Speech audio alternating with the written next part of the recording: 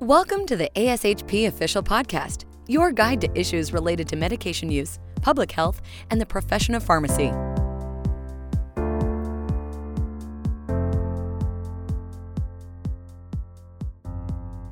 Thank you for joining us for Therapeutics Thursdays podcast. This podcast provides an opportunity to listen in as members to sit down to discuss what's new and ongoing in the world of therapeutics.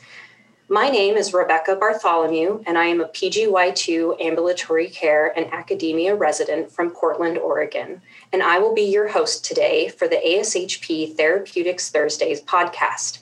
With me today is Dr. Hazel Thompson, who works at Concordia University and is interested in cardiology and caring for diverse patient populations. Thank you for joining us today, Hazel. Let's get started with today's topic, gender-affirming hormone therapy for gender-diverse patients. Before we talk about the medications and the therapies, Hazel, can you review some of the common terms used to describe gender nonconforming patients? Yeah, definitely. So thanks so much for having me. So this topic definitely has kind of like two sections, which you kind of talked about, maybe more of that non-form, kind of educating our pharmacists and pharmacy technicians about how to interact with these patients appropriately and provide compassionate care. And then obviously the pharmacotherapy side of that. So a couple definitions to maybe go through would first be the difference between gender and sex.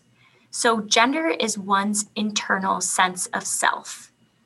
In comparison, sex is what is assigned at birth. So sex is dependent on, your chromosomes or your external genitalia. Gender expression is how someone expresses their internal sense of self. So that would be through their voice, how they dress, if they wear makeup, clothing, things like that. Sexual orientation is who someone is attracted to. Transgender is someone who identifies differently than their sex assigned at birth. Cisgender is someone whose identity is similar to their sex assigned at birth. So, for example, I was born female, so my sex at birth was female, and I identify as female, so I would be considered cisgender. Gender dysphoria is that diagnostic code that's typically used for insurances or, when you go to the doctor for someone who identifies different than their sex assigned at birth. So within that transgender umbrella, there's two different types of transgender patients. So first would be transgender male. So someone whose sex assigned at birth was female that now identifies as male. Sometimes in the literature, you see this listed as FTM, and that stands for female to male. And then the other half is transgender women. So someone whose sex assigned at birth was male that now identifies as female.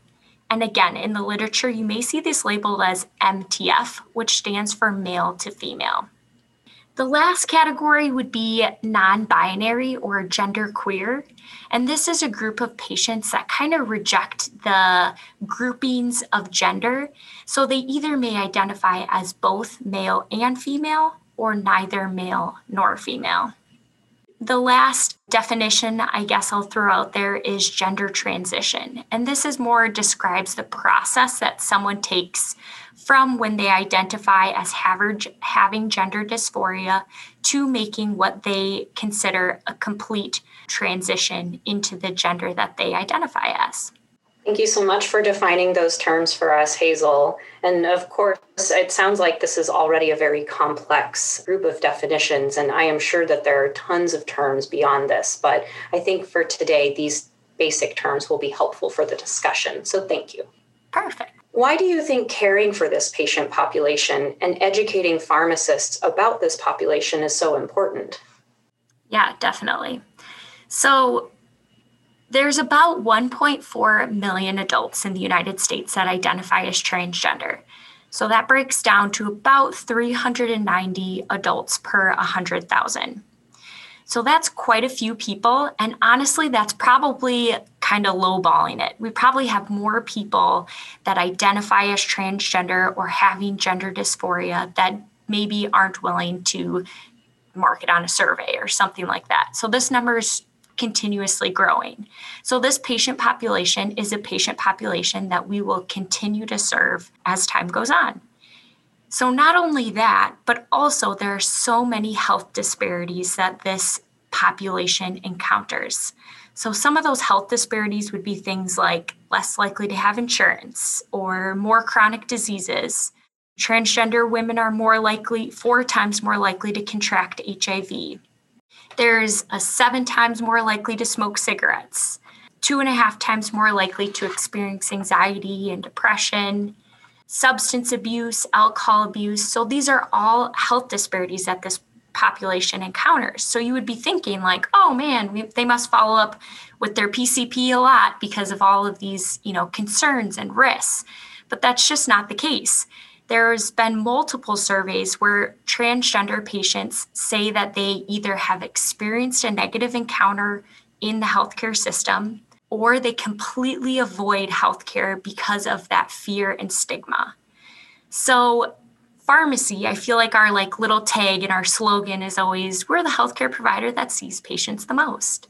So we should utilize that. We should totally hone that characteristic and create an environment that's really open to transgender populations or, however someone identifies, making them feel comfortable to ask questions, making sure they're well educated on their medications, and really encouraging that follow-up with providers when needed. So I think we really have a unique niche in interacting with patients so frequently. I 100% agree, and I think that makes a lot of sense. You touched on this a little bit earlier, Hazel, but perhaps we can spend some time on it specifically. What are some of the non-pharmacological therapy options for gender non-conforming patients? Yeah, definitely. So there's quite a few. So some of them are how they identify, which we've kind of talked about. So whether that's utilizing different pronouns than we would maybe societally typically see for someone. So whether that's gender neutral pronouns, so that would be things like they or them. There's also some more complicated gender neutral pronouns, they and zir and here and here's. Those are maybe a little more clunky to fit into casual conversation if you're not used to using them. So asking someone what pronouns they prefer, preferred names. So sometimes someone may use a name that they prefer that may not be legally their name. So specifically like in a pharmacy, looking at an insurance card or a driver's license might not tell you how the patient identifies or what they prefer to be called. So those are always good things to kind of identify. But other things that patients do would be gender affirming exterior. So things like makeup, voice training, clothing, those are all examples of someone expressing their gender. We also do have surgical options. So there's kind of 2 types of surgical options that a patient can undergo. So that would be like targeting the genitalia or targeting more of an appearance change. So something like a mastectomy, pectoral implants, voice surgery, hair reconstruction, liposuction. There's a ton of things that are being done to help someone get to the point that they feel comfortable and confident.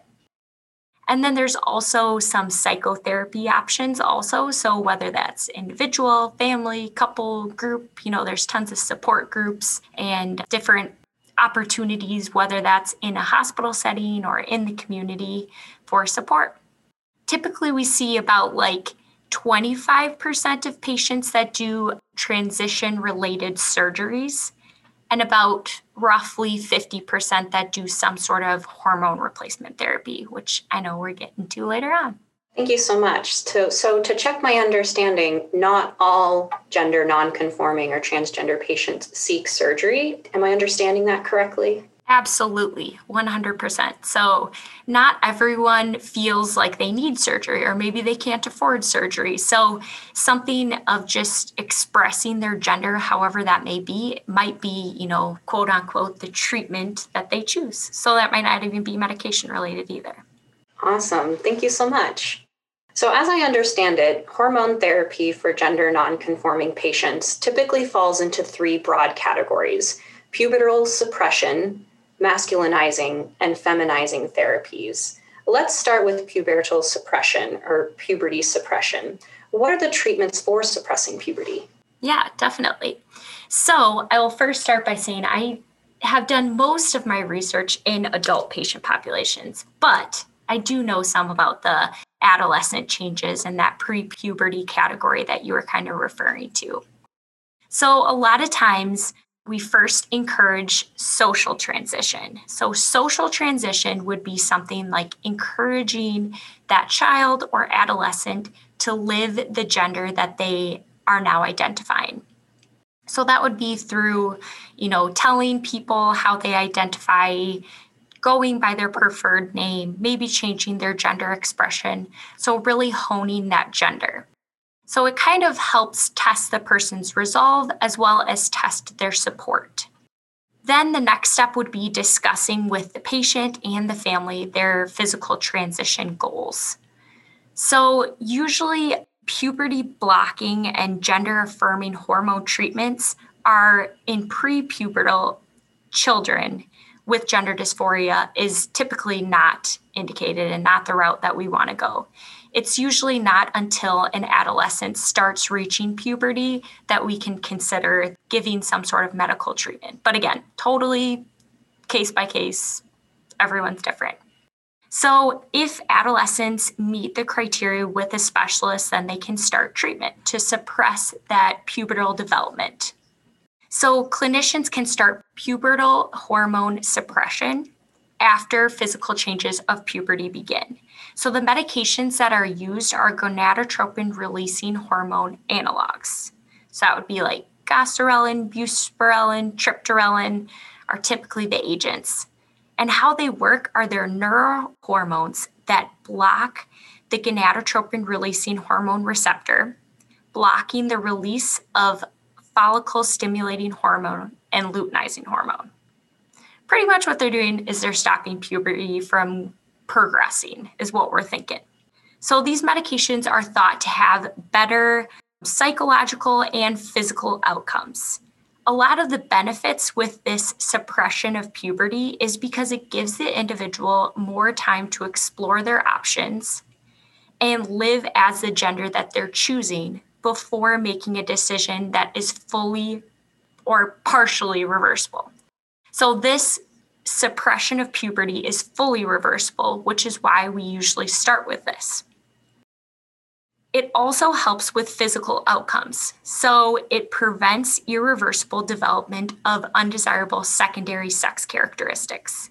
So what that means is it helps with your body not progressing to a full male or full female figure, because obviously it's more complicated to have to kind of reverse that or undo that. So it helps kind of block that progression. And it also helps the child or adolescent with their well-being. So it helps with their psychological development. So figuring out who they are as a person. And obviously as an adolescent, I don't think anyone really knows who they are as a person, but I can't imagine also battling this transgender identity. So there's tons of things that must be going on for them. So lots of struggles there. Thank you so much, Hazel, for that discussion on pubertal suppression. So moving into our adult patients then, what are the treatments for masculinizing therapies? Definitely. So then that kind of starts our progression into the sex hormone treatment. So a lot of times we're not thinking about using sex hormone treatment till about 16 years old. Again, definitely not a hard stop. Could be younger than that, depending on the adolescent or depending on the adult. But if we're thinking for transgender male, our goal is obviously to reduce the exogenous sex hormone levels and thus reduce the secondary sex characteristics of the individual's designated gender. So we're trying to reverse the things that have already started to happen. So a lot of times first, someone needs to establish what their physical transition goals are. So what they view as being a transgender male, where they want to get to. So the thing that we're typically using would be testosterone. So there's lots of different testosterone options that are available to masculinize a transgender male. So that would be either parenteral or transdermal preparations. And we have normal testosterone values or levels that we're trying to titrate these different medications in order to achieve. But again, if someone can reach their desired physical transition goals without having to, be on that, even within that range or at the higher end of that range, that's obviously ideal because of so many of the adverse effects that are associated with these therapies. So for parenteral testosterone options, we have testosterone enanthate or cypionate or undecanoate. So these are typically given like sub-Q or IM, and it ranges from, every week to every 12 weeks. So there's a lot of perks to that, not having to, worry about adherence and compliance. There's also definitely some cons with like peak and, waxing and waning of testosterone levels. Like obviously at the end of 12 weeks, it's not going to be the same as, right after someone received an injection.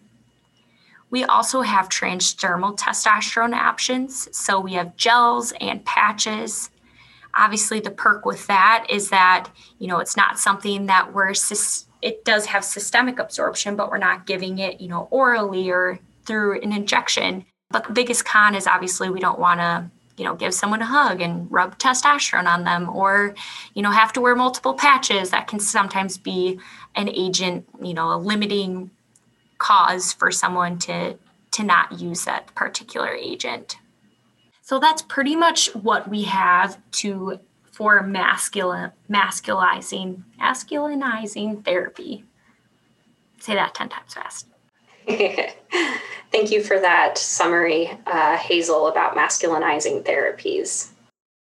What are some of the treatments for the other half of the coin, the feminizing therapies? Yeah.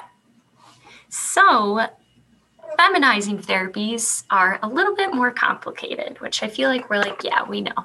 So estrogen alone is not sufficient in order to suppress testosterone levels. So a lot of times we have to have adjunctive medications such as, androgen activities or gonadotropin releasing hormone agonists. So things like spironolactone. So spironolactone directly blocks androgens during their interaction with androgen receptors. Another medication that's similar to spironolactone would be cyproterone acetate. And this is a progesterone compound with anti-androgenic properties, but it's more widely used in Europe. The only reason I'm really talking about it is because it can be obtained on the internet. So those are two medications that are typically used along with estrogen. So then our estrogen therapies, we have oral estrogen, so like estradiol, transdermal estrogens like estrogen patches, and parenteral estrogens like estradiol valerate or cypionate. So typically we're looking to kind of attack this from a couple of different angles. So whether that's estradiol plus spironolactone or estradiol valerate plus cyproterone acetate, or potentially instead of spironolactone or cyproterone acetate, we could use a gonadotropin releasing hormone agonist, which we talked about previously. So those are kind of the ways we approach that. And mainly we add this additional therapy in addition to estrogen so that we don't have to push estrogen doses to be so high because of the risk factors that we know from studying estrogen use in other diseases where high estrogen use has so many risk factors that we maybe don't want to mess with. Thank you for that summary, Hazel. You mentioned it a little bit earlier when you mentioned the internet, but can you speak more to how patients go about obtaining all of these therapies? Because I imagine it's all off-label, correct? Yeah, definitely. So this is continuing to move in the right direction as we have, more experience with gender dysphoria as a diagnosis and people receiving treatment for transgender, becoming a transgender man or female. So one of the biggest risk factors was patients obtaining either estrogen, testosterone, or other medications on the internet. That was something that was, at one point, I remember seeing a survey that said like 50% of people receive hormone replacement therapy on the internet. I don't think that's the case anymore, or at least it's not that high. But, it's obviously still out there. And a lot of it goes back to that stigma that patients feel when receiving healthcare. So seeing their PCP is something that's, a traumatic experience. They don't want the front desk person to say, oh, you're Tim Smith. And then you have to 15 times be like, no, I'm Tina Smith, and get called a he, him, and all those things along the way. So a lot of times there's just so many issues with them receiving appropriate care that patients turn to things like receiving prescriptions on the internet, which we know if prescriptions aren't monitored and, we're not drawing lab values and getting vitals, that's obviously really dangerous for patients if they're, just dosing willy-nilly, whatever they feel like. That can be really detrimental to the patient's short-term and long-term health. For sure. And I'm glad to hear that it does seem to be headed in a more accessible direction, as you mentioned. So in addition to the hormone therapy, which is going to be centering around the gender dysphoria, what other types of primary care will gender nonconforming patients need? Yeah, definitely. So a lot of times there are quite a few categories, both in testosterone and in estrogen therapy for, additional things that we're monitoring, mainly for like long-term management. So with testosterone, it would be things like, they're at higher risk for liver dysfunction, coronary artery disease, cerebral vascular disease, hypertension. So a lot of that heart health we're focusing on. But additionally, also monitoring for things like cancer. So just because someone is now, let's say, a transgender male, doesn't necessarily mean they don't have female reproductive organs. So making sure we're continuing to assess and do those normal mammograms or breast exams that we would typically do. Additionally, things like osteoporosis screening is super important in someone who's receiving hormone therapy. A lot of times, specifically if hormone therapy is stopped or they're non-compliant, or if the patient started with suppressing puberty at a young age in adolescence, we want to continue to monitor that risk for osteoporosis.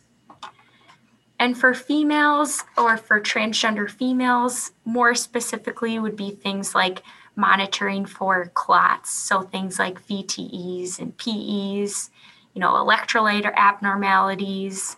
Those are the things that we're typically focused on. But again, cancer screenings for any tissue or any reproductive organs that are still remaining is also important. Thank you for that summary. As we wind down the heaviness of this topic and kind of the nitty-gritty of the therapeutics, I am wondering, what words of wisdom or patient case examples have you personally learned an important lesson from that you could share with our listeners? Definitely. I think I have like two examples, two little stories that are both super short. And one is an inpatient setting and one is an outpatient setting. So hopefully it will kind of hit with or resonate with a variety of listeners. So for the inpatient side, I was in a hospital setting and I was the clinical pharmacist on the floor and kind of just minding my own business, observing or monitoring my patients, and overheard a nurse to nurse handoff that was occurring behind me. And one of the nurses said to the other, let's say the patient's name was Tim. They were like, Tim, you have Tim in bed 32. His chart says he's a male, but he kind of acts like a female and dresses like a female. I don't really know. He seems kind of weird. I just called him Tim and he always responds. And then maybe an outpatient example would be a patient, one time a dad came to the window and the pharmacist brought the prescription over and said, I have an estrogen prescription for your son. The father corrected him and said, it's actually for my daughter. And the pharmacist was like, no, it's for your son, actually. It's for, Tim Smith. And the dad kind of had to continue to correct him. And maybe the pharmacist just wasn't quite catching on, and then said, I'm not super familiar with estrogen therapy in males, but I trust that he's seen a specialist, so I'm sure that the dose is fine and safe for your son. I think both of these examples are super simple. They're just like teeny things. Nothing's crazy traumatic is happening in either of them, or at least from an outside perspective, obviously. But they're just examples of times where we could just kind of take a step back and think and maybe be a little bit more compassionate. So in that inpatient setting, being compassionate towards the patient. I mean, when you're a transgender female on the sidewalk, I'm sure there are things that you experience and feel constantly. But then to also be in the hospital where you are, the most vulnerable and probably feeling totally miserable, and like your care and everything are in these people's hands, that's a time to be, next level compassionate. So making sure that that person feels super cared for and really heard and comfortable in their atmosphere or in the environment that you're creating. And then, that still applies in the outpatient setting. But I think that outpatient story just really shows the importance of taking that next step to making sure you know what resources to utilize to reference doses or to reach out to providers to ask questions.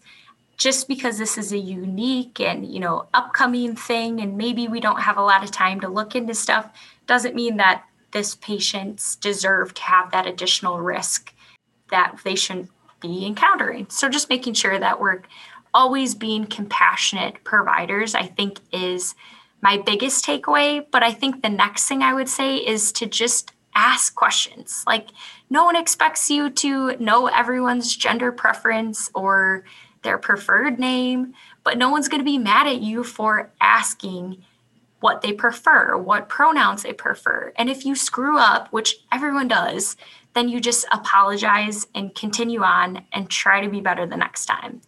No one's expecting perfection, and no one's expecting you to be a transgender wizard.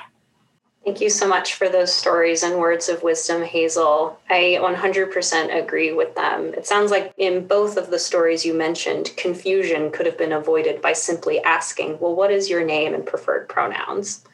Definitely. Yeah, completely agree. Just simple questions to ask. What are some resources or guidelines that you would recommend pharmacists turn to in order to learn more? In your outpatient story, the pharmacist said, well, I don't know much about this. Where could they learn more about this? Yeah, definitely. So there is thankfully more and more literature and studies that are being done for this patient population. The one that I probably have used the most is the Endocrine Society guidelines from 2017. That is in the Journal of Clinical Endocrinology and Metabolism. That one is really nice because it has specific doses of medications and also like specific monitoring parameters, like the time and what should be monitored. Some other ones would be like the World Professional Association for Transgender Health Guidelines or the Center of Excellence for Transgender Health Guidelines. Those are kind of the three that I probably have utilized the most. Well, thank you so much for joining us today, Dr. Hazel Thompson. Again, she is an assistant professor from Concordia University in Wisconsin, and her and I both thank our listeners today for joining us on this unique patient population that hopefully will continue to grow more in our knowledge base about.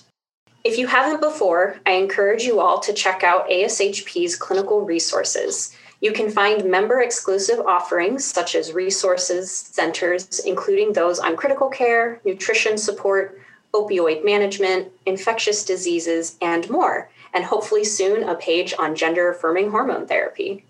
Other offerings include the Credentialing and Privileging Resource Center, the Preceptor Toolkit, and forums such as the ASHP section of Clinical Specialists and Scientists Connect community, where you can exchange ideas and post questions with your peers.